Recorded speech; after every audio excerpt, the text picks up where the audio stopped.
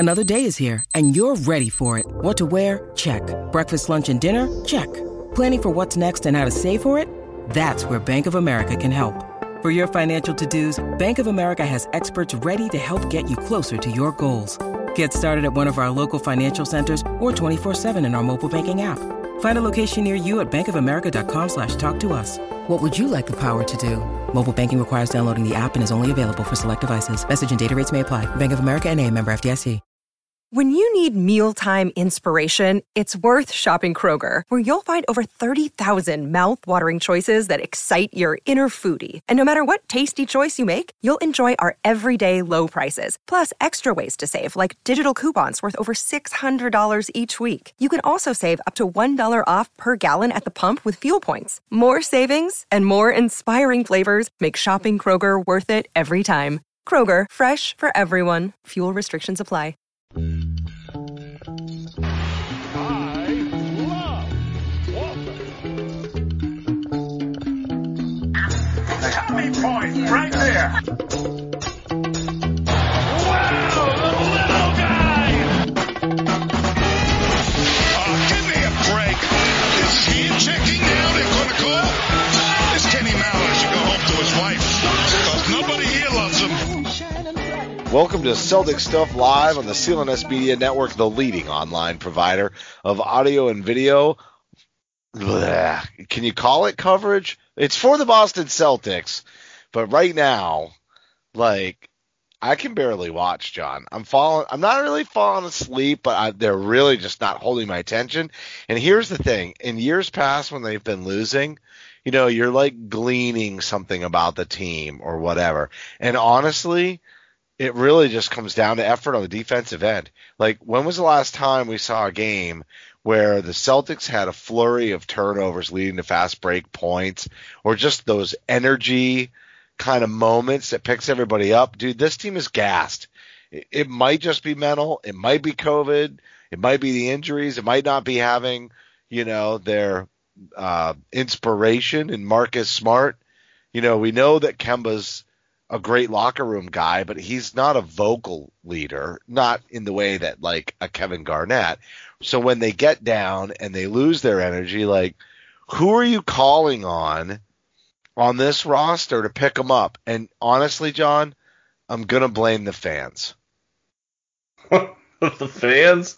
Yeah. Oh, man. The lack thereof. I honestly feel like these young players, when we had energy in the house and, you know, maybe they started a run, they fed off of it because they didn't have that leader. They haven't for quite some time, honestly. If you really look at the roster makeup, like, they had fun guys like Enes Kanter, you know, and Isaiah Thomas was probably the last. I mean, I would consider him that way because it was when you saw him just do what he could do, like, how could you not be motivated, you know, as a player around him and his infectious energy? And, you know, and Smart was still part of that too. And you had Jay Crowder, and there were some dirt dog types. And, but even then, you know, they still had a lot of success. And, you know, I think that just the lack of fans with the grind of the schedule, the way that it is, with them being a little bit younger, with the injuries taking their toll, I think that's all adding up to just, you know, mentally they're not able to dig as deep as they need to.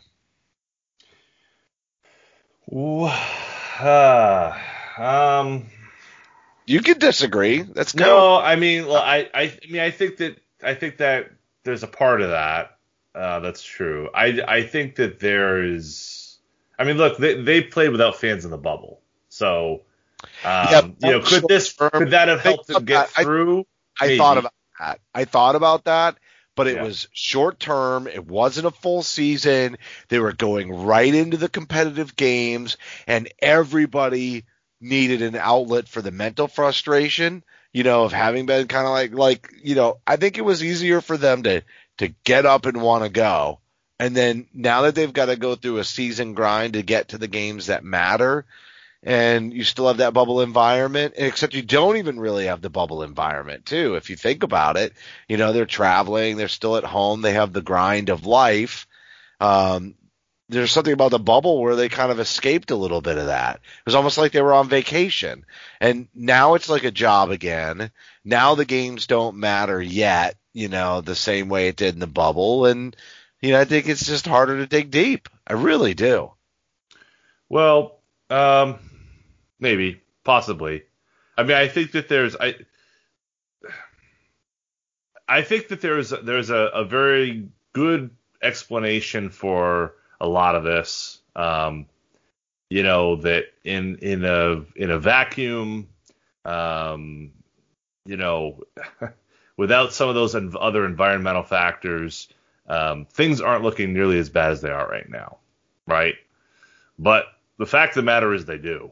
And the problem that you see is there's really the only respite right now is there's going to be I think a 5-day break, coming up here next week. And that will help a lot. I think that will probably provide a mental break that this team needs. I mean, and Smart's coming back after that. Sure. That will help a lot. The second half of these back-to-backs that we've had seemingly, if not every week, every other week, and from the time Smart got hurt until now, those are killers because we just don't have the depth in the backcourt, and really Teague being a walking corpse has not helped that fact. Do you put that as like one of the biggest? Like, it's definitely the biggest disappointment. There's no doubt. But which do you part? All Teague? of it? No, Teague. Teague specifically being No, such I don't an think that's the enormous... biggest disappointment. Not at all. No. Oh, you think there's other bigger So to me, that's one of the biggest disappointments because, you're getting a player who, or, heading into the season, you were getting a player knowing that the Kemba Walker injury was, he wasn't going to see the floor for a time, and you were still going to be managing things. And so you kind of wanted, and we talked about offense for that bench unit. What was the drought when Atlanta took the 20-point lead tonight? I think it was like a 5-minute drought or 4.5 minutes without scoring. Something like that. Those are old world problems. That's not, these are the moves we made during the offseason. Like, we addressed rebounding, but we got more defense out of it and some putback offense. Like, for all intents and purposes, and I think even on the floor this year, Tristan Thompson is, an upgrade over Enes Kanter. And then, but Teague was the piece. Can we have somebody who can come in and really, manage the off? Like, they literally, I know we're recording this in the fourth quarter because it's just useless to even watch anymore, but they just showed a clip and it was Teague getting stuffed going to the rim. It was so funny. It was like they were listening to us. And it's like, I don't even understand. Like, you would think that if he was having a bad season, it would be some bad games with some good performances. The only good performance was game one. After that, atrocious. He's a corpse. He's bad. He sucks. Like, I'm not trying to really. I'm not trying to hate on the guy. I'm really not. I'm just saying. No, I'm not. He's not. Just, I'm not. But I'm no just good. saying. He's not contributing anything. Right, and I think that's the like. I'm willing to look at like the bright side of just about anything. I really am somebody who's generally pretty optimistic about a lot of stuff, and I get a lot of flack for that on the Twitter. But look, Teague has not been good. He has been a net negative. So from game 2 on, he has provided nothing. No, and you look at Mike Gorman, saying that the team, I know a lot of it laid at Tatum and Brown's, feet, where they're not playing like a team and moving the ball. Yeah, all of it.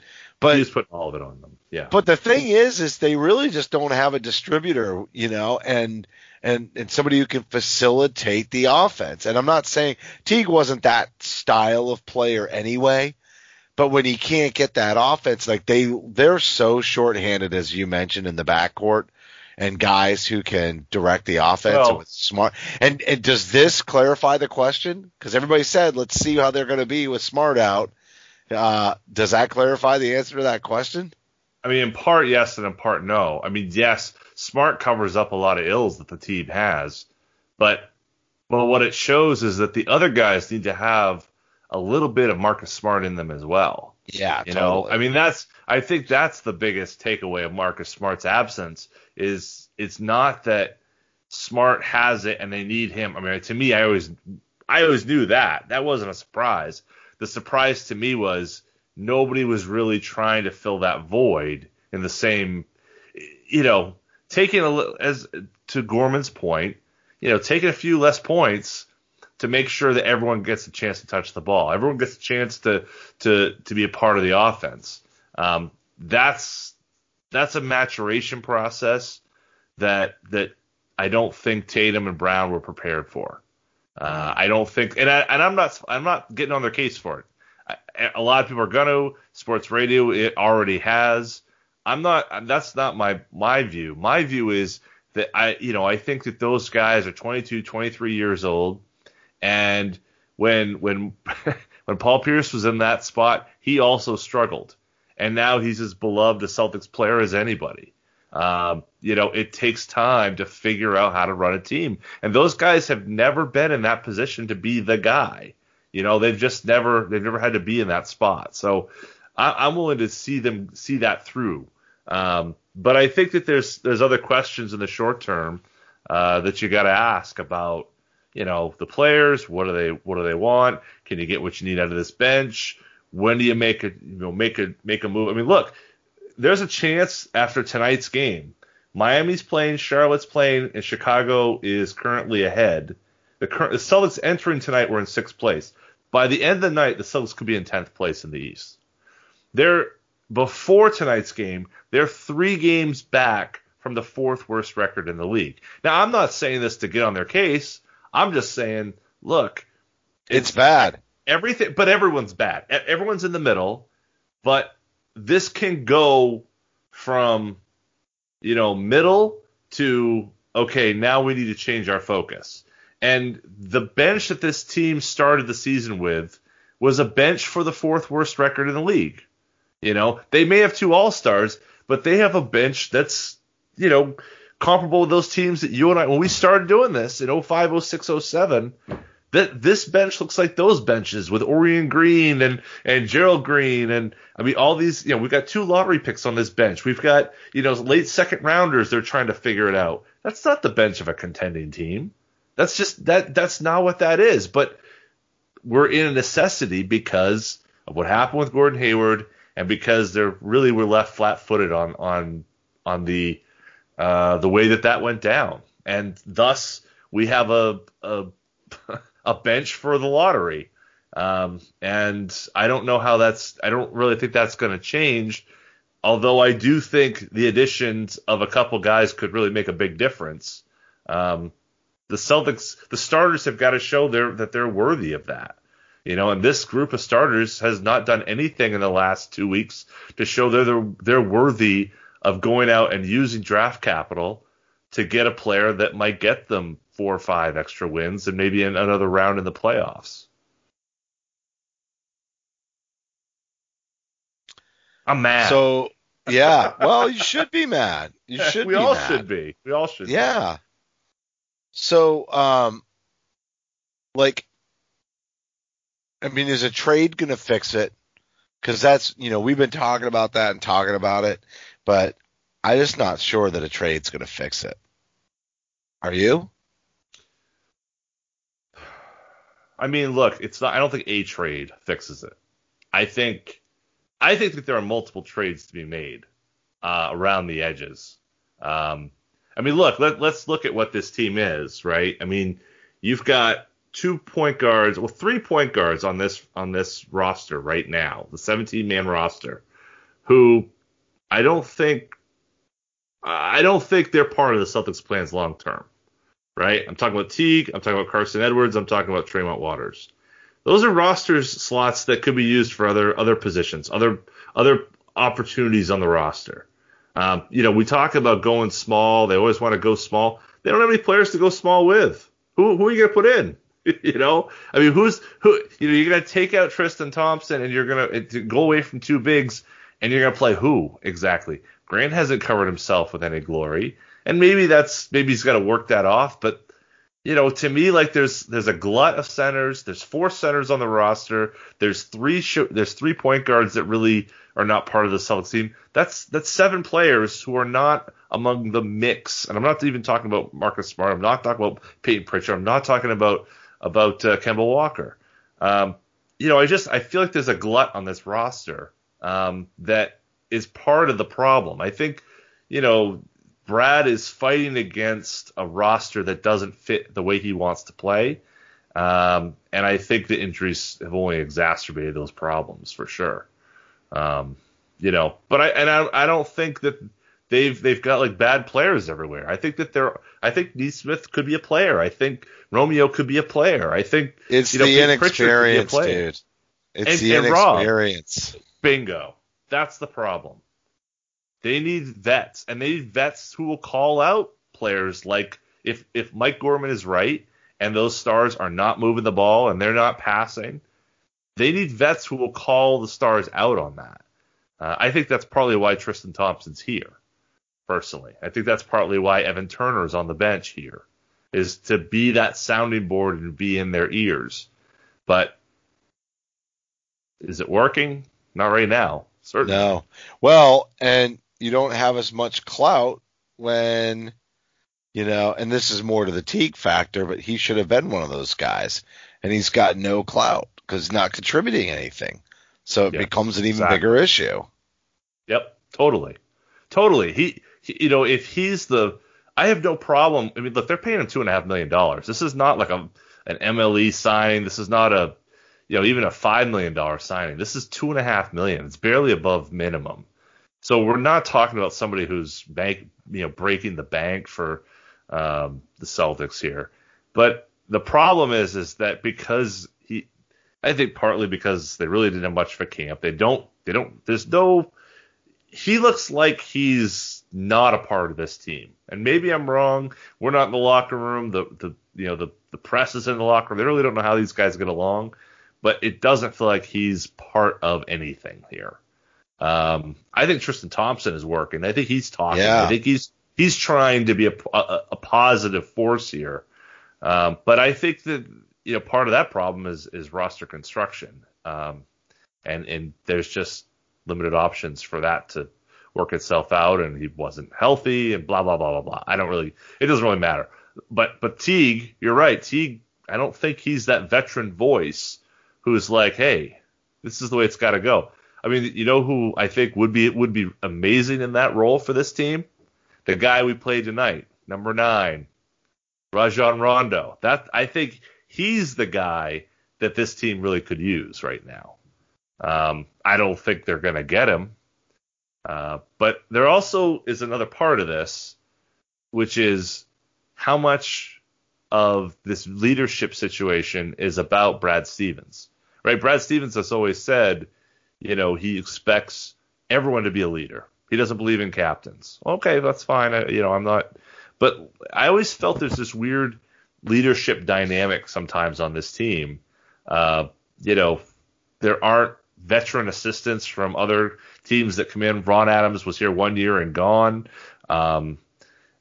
It just seems, Walter McCarty's not part of it. With some teams, they add the veteran and they're in guys' ears or whatever. Evan Turner certainly is part of the Brad Stevens system, so it works. But it doesn't seem like Brad buys into that idea. And I just wonder how wise that is right now.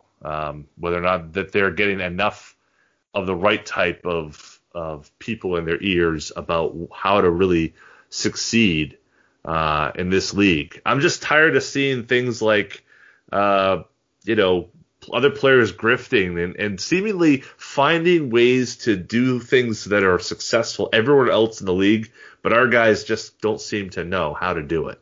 I mean, I'm just tired of seeing a guy like Trae Young with all this crafty stuff get away with who knows what night after night, and our guys just don't have a clue.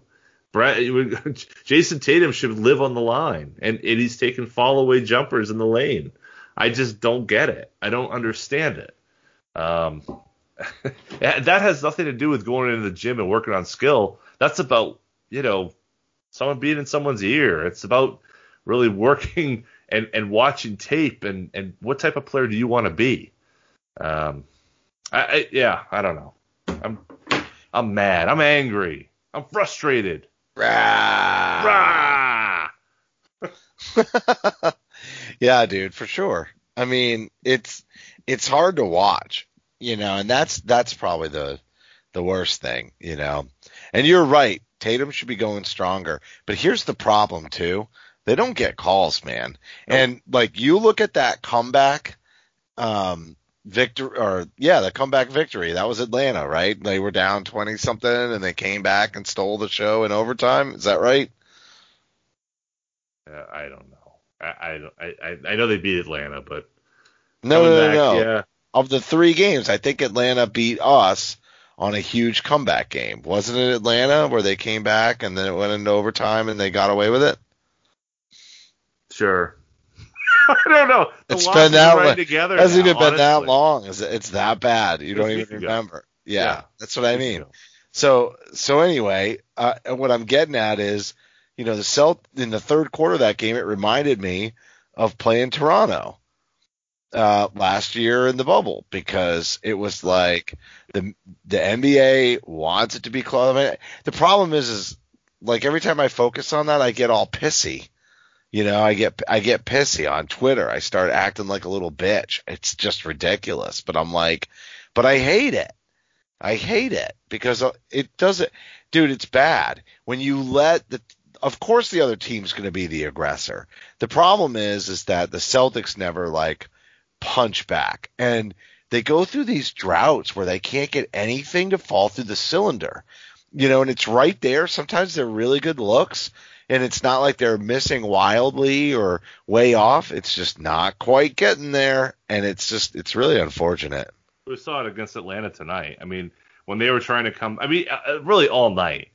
I mean, they were having some really rough luck, and when things are going bad, those shots just don't fall, right? I mean, there's a lot of stuff that they're good shots and they're just bouncing and around and out and rimming out. And I mean, that's everyone who's ever played knows that happens, at times when it's going bad, when it rains, it pours, right? But no, I agree. I mean, there's something to that the officials don't look at us the same way they look at other teams. And I don't know why that is. The Brad Stevens haters would say, Brad's not on their case. He doesn't play the game. He doesn't, get an official's back, and cause them to call the game differently like Nick Nurse did. I don't know. I don't know what's true and what isn't true. All I know is it doesn't feel like the Celtics get the same whistle everyone else does. And why that is, I don't know. I mean, part of it is Jason Tatum fading away instead of going to the basket sometimes. But honestly, when he goes to the basket and doesn't get the call, it would make me want to go back to the and get hammered and just have a turnover. If you're not going to be rewarded, I mean, how long right. were they? Like, look at them night in and night out. They're constantly like, tapping their forearm, like, hey, come on, contact, and they never get it. And Jalen is somebody, especially now, should be getting more. He should be getting more of those. He's hit a certain point. In his career, he's on his second contract, and the truth is he does take a lot of contact. That guy doesn't just fall down for no reason, and it's brutal. And I'm trying not to be whiny about this, but it's brutal. It really, there are nights where I can't even watch the game anymore because I find it, so incredibly annoying. I hear that, and I think that we are probably in a spot where if I'm the Boston Celtics, I'm looking at the league office and saying, why? Why is it that we're always in this spot? Like you said, we got Jaylen Brown is going to the hoop, going strong. He's not always getting the line. So I think that both things can be true. I mean, there's a thing where, I think the less aggressive team sometimes doesn't get calls. So that could be part of it. But I think that there's a lot of problems. There's a lot of problems with that, and I don't know how they fix that. I don't know how you change that narrative, but it certainly doesn't seem like publicly it's something the team talks about. Brad doesn't complain about officials, so the team doesn't complain about officials, so there's no sort of media narrative to push back against the fact that the Celtics seemingly don't get a good whistle a lot of the time, you know? It's got to change, but it's only one part of the puzzle, right? It's like there's so many pieces to this. I mean, Danny Ainge built this team, right? Danny Ainge has had, I've been a staunch supporter, still am. But, he put them in a spot where these young players had to succeed. And now the question is, can they afford to let these young players play much longer? Could they lose more? I'm not saying losing wins and losses. Can they afford to end up as a team that goes to the fourth worst record? What does that do to Jason and Jalen? There's a cascade of effects from this to have a team that's that bad. But can they afford not to make trades to add veteran pieces? I don't know. I don't know what the answer to that is. I mean, in 2007, the issue was injuries. Pierce gets that staph infection of sorts, and that pretty much changed the whole course of that season. I don't want something like that to happen in this instance, but that's really the only thing that would maybe preserve some sort of positive aspect if it did continue to go this poorly. I also think that I think they have good rookies. I think they have a good rookie contract guys. I include Rob in that. I think that they have star players who can play. I think they have Kemba Walker, who looked a lot better over the last couple weeks. I think I think Tice can play. I mean, Smart's coming back. I mean, there are players. The players that got to the Eastern Conference Finals are still here. So if you can add to that with a Harrison Barnes and Aaron Gordon, pick your choice, a Larry Nance and a Terrence Ross, if you get two guys or something like that. I mean, if you add a couple guys, that does help. That does put this team into a different category. But as looking at the GM aspect of this, would I rather have a high draft pick and really add that third guy who could be, the next guy, or use that pick with the TPE and get Bradley Beal? That would certainly put them in that conversation. I'm not sure they are in that conversation this summer, even if they want to be. You know what I'm dangerously afraid of? Honestly, I think that TPE just slips away. No way. You think they could afford to let Gordon Hayward go and get nothing for it? Yeah. Well, no, they can't. They can't. But they can't. But Danny's not going to do something stupid just to not look stupid. The deal still has to be there. It still needs to be a legit opportunity. And that's where I think, I don't know, that's where I'm concerned. I'm concerned that maybe it's not going to work out. Honestly. Well, I mean, you're right. But can they afford not to? I mean, really, can they afford not to? They can if there's no good deals. That's what I'm saying. But the problem is that that's been the argument the last 2 years. And what that has turned into is a bench full of rookie players because they have too many draft picks. And they aren't able to turn them into veteran players because Danny isn't willing to pay that price. So maybe Danny needs to reconsider what the right price is for a veteran player. I don't know. I've always been an Danny I trust guy. I'm just saying it seems like the cost to get a guy is a hell of a lot more than it ever had been. And maybe the value doesn't work itself out in the long run. It certainly didn't. The Celtics were smart to not trade, a whole, treasure trove of picks for Jimmy Butler or, Paul George or whomever. They were wise to stay out of that mix. But in the interim, since, let's say, 2019, right, when they've had, a couple of years here with multiple draft picks, they've stocked up their roster with younger players, and they haven't added veteran players to supplement what they've had, and now we've seen veterans walk out the door. I mean, I'm not going to get on the case of like a Mook Morris or Terry Rozier, because I understand why those guys didn't come back. But the losses of max contract players, Kyrie Irving, Al Horford, Gordon Hayward, that's for seemingly nothing. And I know that's not true because, certainly got Kemba Walker back. They can't afford to give that up with the TPE. That's a loss of talent that even if you're not getting Gordon Hayward level back, you got to get at least, $20 million back of a player who can compete at an average level, because what we see right now, there's just too much riding on your star players, and we're going to burn them out before they even have a chance to go on that long run that you and I have been talking about for so long.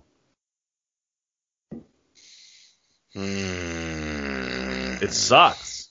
I mean, there's an argument to be made to hold on to the TPE. Let me ask you this: something around the edges. You got to do something with the Cantor, TPE. You got to do something with the Poirier TPE. You don't have to do anything, but it makes sense. You do because the team is a cluster right now. The team it doesn't make sense. No, it doesn't fit. That's what I'm saying. I'm not saying I get it. I get it. You need to do something. Right. You don't have to, and just because you need to and you don't have to doesn't mean that it's available. Like, let me ask you something. Do you really want to – like, I wouldn't mind packaging, future picks with something necessarily, because they're going to be tied up on salary anyway, but you're going to need some of those picks over time to get some people to fill some stuff in. But let me asking you, do you really think that even if they get those pieces that this is a legit year for them at this point? I don't know what is a legit year. I don't know for anybody it's a legit year. Like, I mean, I think everything that could go against them this year pretty much has gone against them. I mean, their best player got COVID. Their third best player is a 30-year-old point guard whose knee, is hopefully getting back, but we're still not there. The fourth best player blew his calf out, and it looked like it was an Achilles injury. A good part of their big man rotation missed a week because they were close contact for Tatum. Brown had, that's what I mean. Carried an incredible burden. When do you give up on the team when they've given up on themselves? Yeah, I mean, the problem is like it's just everything that has could go wrong for them has. So they do have a chance to hit the reset button, and because I don't think playoff seeding really matters, home court versus not, 20% in an arena being full, whoop-de-doo.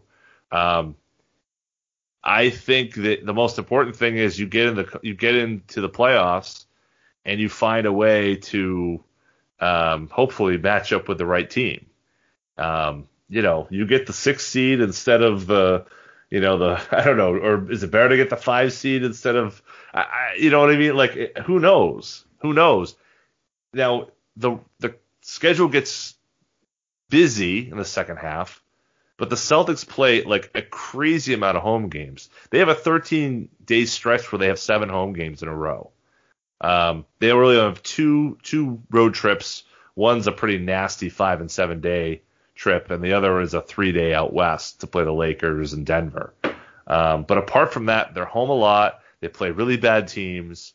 Schedule is favorable-ish, but you need Smart back. You really need Smart back. You've got to add some veteran pieces that you can count on to who your young players will trust, and then your veteran players, your star players, have got to try to grow that leadership gene a little bit more. They've shown what they can do as the guy. Now can they, as the guy, bring up the others around them. And I think they can. I think they can do it. They're getting different looks, and I think they've got to find a way to work off of each other a little bit better. I don't know that that's Brad. I don't know if it's them. I don't know what the situation is. But to me, having Tatum feeding off Brown and Brown feeding off Tatum would, I think, work a whole lot better and look a whole lot better rather than having on opposite wings and kind of my turn, your turn stuff, which it worked in Miami for Wade and LeBron, but I think no, you got to be pretty experienced at taking. Yeah, you got to be pretty experienced at taking a game over if you're going to do that. And they're not. And the one thing that I'll say, and then we got to wrap this show, but like the one thing I'll say is that they, they've been surrounded by other talent. And they have had some veteran depth around them in the past. This is the first time they haven't. And you look at every other young star in the making, they all have to have some pretty sucky years with their teams to figure that part out. There is a chance, or there is something to be said. We've been promoting how beneficial it's been for these two to have been on teams that have gone to the postseason. They see what it takes, and they see what it takes. Maybe we're proven a little wrong. And what they didn't learn was all the things that people used to criticize Brown for. And they'd be like, well, of course his stats aren't as good. He's not the A option. He's like way down the line. And, his stats, maybe would be higher in this and that, in some areas anyway, totals, if he had, to carry the team at a young age all on his own and figure it out, right? And they got stripped of that. So maybe we need to suffer through this. Maybe that's part of the plan and why everybody's backing each other top to bottom over there. I think that's absolutely the case. I think you're absolutely spot on about that.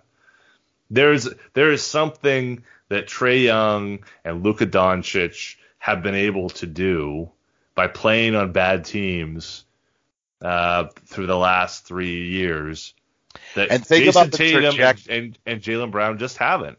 And think that about matters. The trajectory. But think about it this way, the trajectory.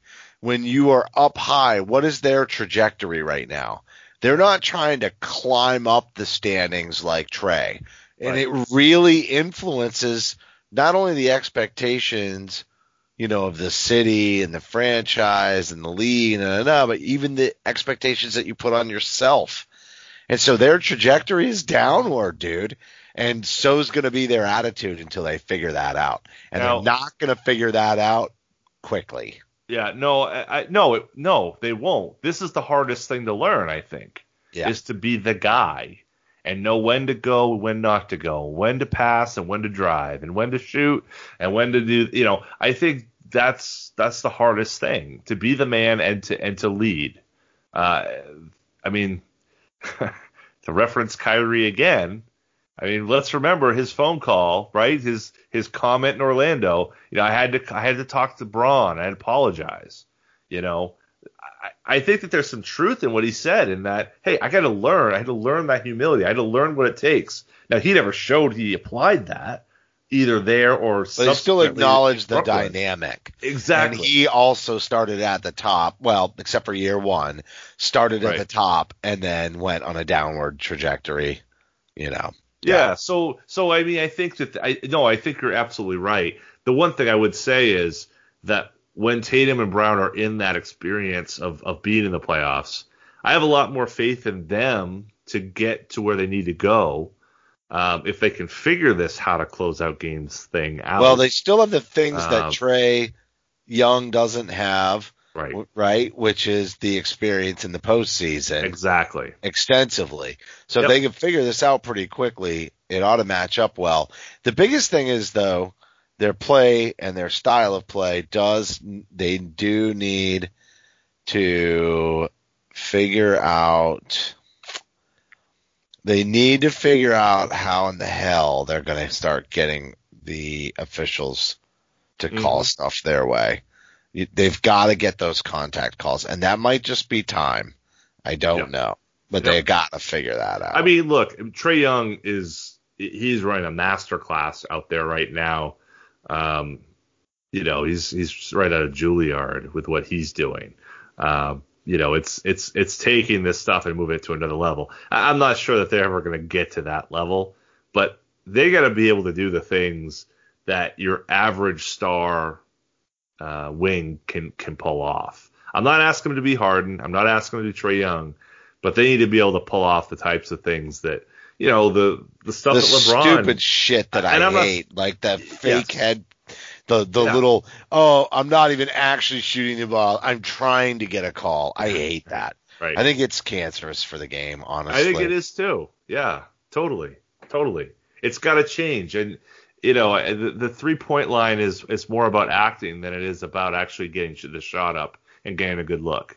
Yeah, that's not good for the NBA. Oh, the drama though, John. The drama. Yeah, so good. I'm all set with it. I don't even like it when the Celtics do it. Like, I'm not saying. But they don't. I mean, really. They don't really. A little bit.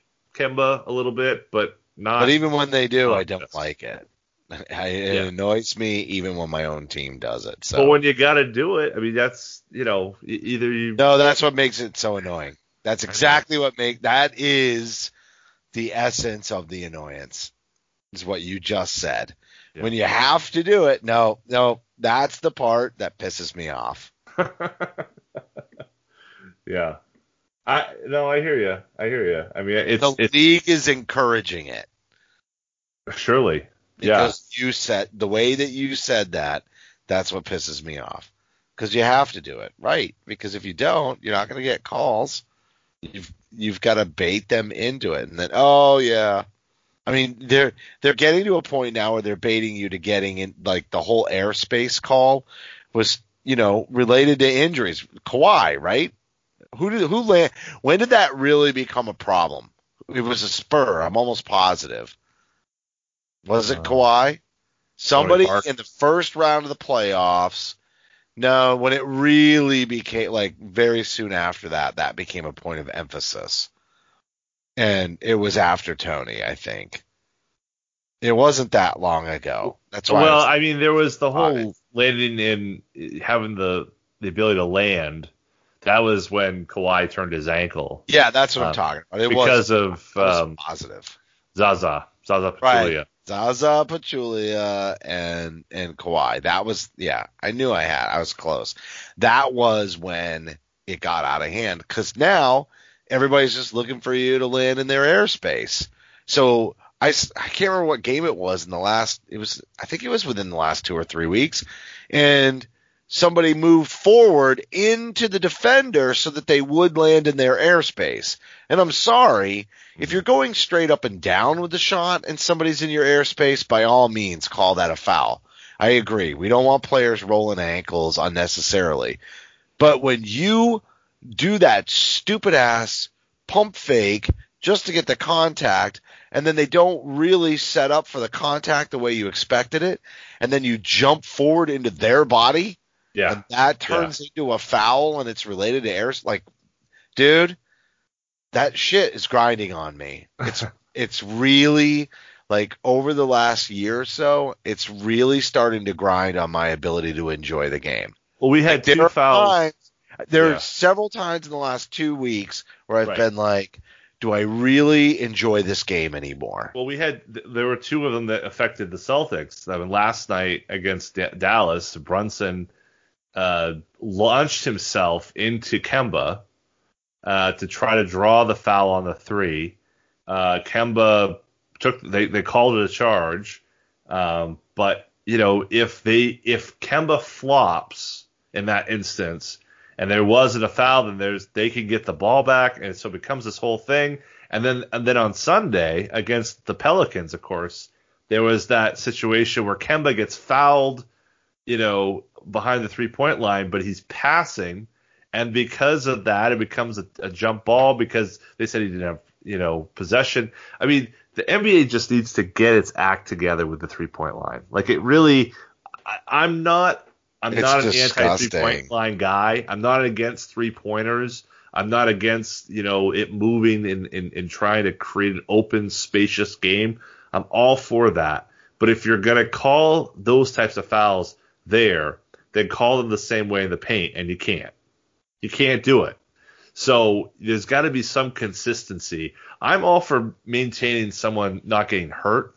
I don't want people to be stepping under and turning ankles and all that. I think that's bad stuff. But changing your direction and launching into people, or somehow being unable to, when you go to the paint and you can get bumped, but you don't get the call. And, Jason Tatum knows all about that. Jaylen Brown knows all about that. I mean, Tristan Thompson is getting abused over this last week. Dude, not just the last calls. week. That's another one that's been pissing me off because dude, that's been happening all season. Yeah. The over the back and he's been pushed too, several times because he's so strong. They can't move him. And, the calls that he was getting in Cleveland, he's not getting here, and he's more of a vet now. Right. It's obnoxious. And I don't know what has to happen or how you change it, but this is a team thing. I don't know if this is send a video to the league office or what it is, but this isn't just me being Tommy Heinsohn here and saying they're against us, but they really, I don't think we get a fair whistle. I really don't. But it's to go back, just a bit though. The league has to change how it views those things. But if the league isn't, then the Celtics have to change, right? Yeah, they've got to meet that just so they can be as competitive as everybody else. Because the stuff Trae Young is basically a missile. He can shoot, but if you're anywhere near him, he's going to launch himself into you and then shoot the ball. And it's like, this isn't even basketball anymore. I don't even know what it is. So I'm with you. It's the WWE, dude, and that's when I started text. Yeah. It's like, what's funny? I'm going to say this last thing, and then we'll close the show because I'm exhausted, and they put me to sleep tonight again. But here's what happens: I'm good for it. Maybe 3-4 times a year on Twitter, I'm watching the game. This comes up, right? And I finally hit my breaking point again, and I'm like, dude, I cannot take watching this sport right now. It's disgusting, and I get so frustrated, and then I just leak it all out over Twitter, and I think to myself, this is literally what I think to myself, I wonder what Jeff Clark thinks of me right now. What would Jeff Clark do? What would Jeff Clark do? For real, dude. That's what goes through my head. I'm like, he's probably unfollowed me by now. Dude, come on. And because he does a good job of staying level with it all. He recognizes it. He's not blind, right? But he does. But I actually legit get worked up about it. It ruins my night sometimes. And I'm like, why am I letting this ruin my night? It's ridiculous. It's a sport. It's a pastime. It's something I enjoy. But I think it's because it's because it doesn't encourage the passing and all the things that I love about the game and the things that I think Tommy Heinsohn loved about the game. And I'm not trying to blow it up, but I think that's part of the reason Tommy would complain. Now, he's been complaining since the game was something I liked better, but I love good, solid defense. I don't even mind if it's a more physical game tonight than it was last night. And I'm not saying that's what it was with Atlanta. I'm just saying I get from night to night, depending on the crew and the vibe of the game, that sometimes they're going to allow more contact than another time. But it's the charade of it. It's a mockery of the game. And I think that's why I get upset about those. Those are the triggers that make me go, dude, I can't stand this. But it does. It legitimately puts me in a bad mood. It's the stupidest thing. It should never let that. I should never let something that I enjoy so much put me in a bad mood like that. It's stupid. It's my bad. But when you say things accurately that the Celtics have to adjust and figure out how to perform that charade at the 3-point line to be able to win games, it really bothers me. It crawls right under my skin and just like corrodes my insides. It just bothers me to no end. Yeah, I agree. I mean, I don't feel that as strongly as you do. But I definitely, I'm frustrated at the inability for the team to compete at the same. It's like they're playing a different game.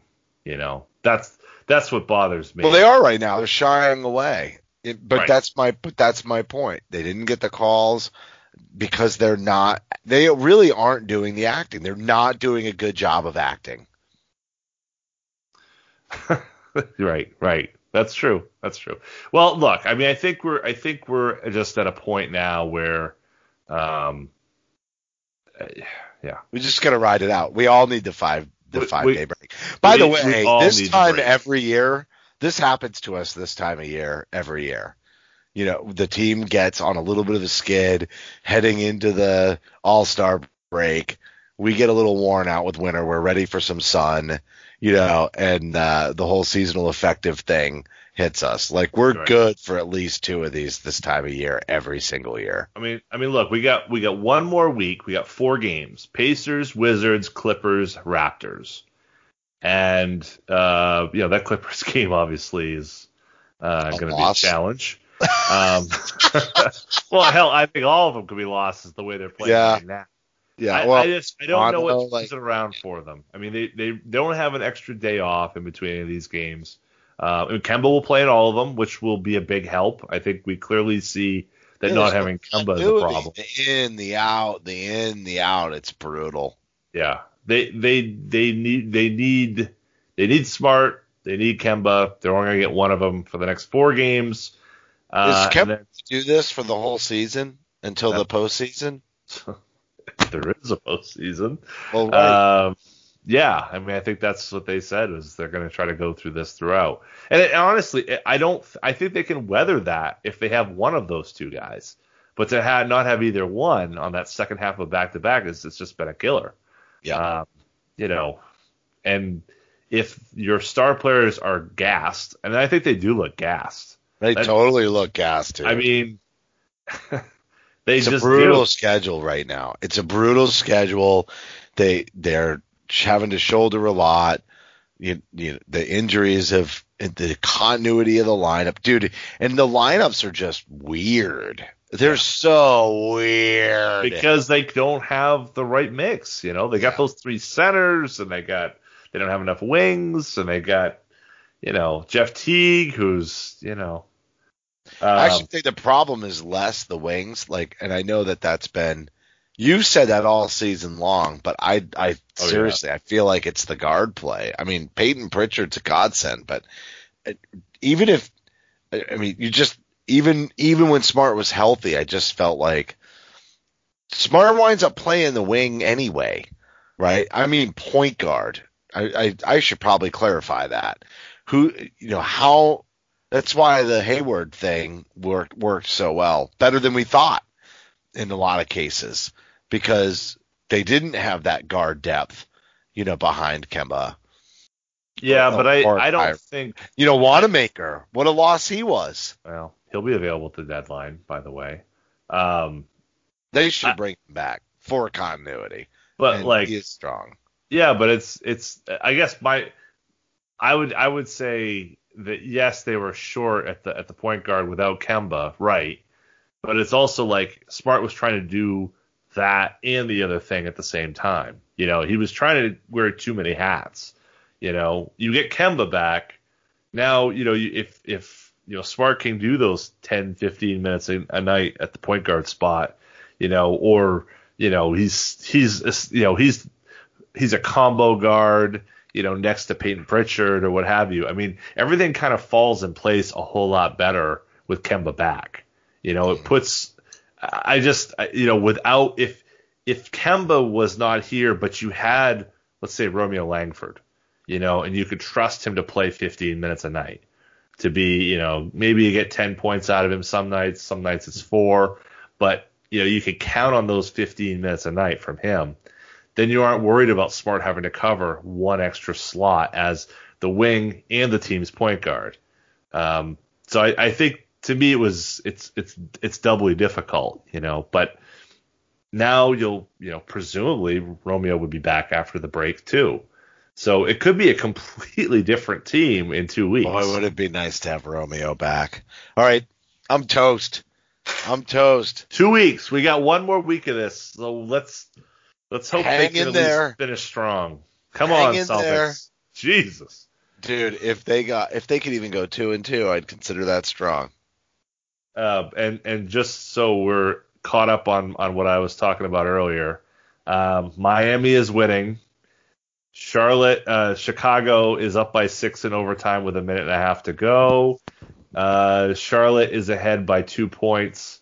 They're still in the third quarter, but by the time you guys listen to this in the morning, it's very possible Celtics are in 10th place. So, holy crap. Well, that's going to do it for this week's show. Sorry. As a reminder, you can follow Celtics Stuff Live on Twitter at CSL_tweet live. And you can follow Justin. You can follow John at CSL_Duke. You can follow me at CSL_Justin. You might not want to right now, but you could if you wanted to. And it's a heartfelt thank you to everybody for tuning in. And as always, we'd appreciate a rating and a review, and your feedback is important to the show. And on behalf of the founder of CLNS Media, Nick Gelso, my co-host, John Duke, I'm Justin Poulin. Thanks for listening to this week's sulky-ass edition of Celtics Stuff Live.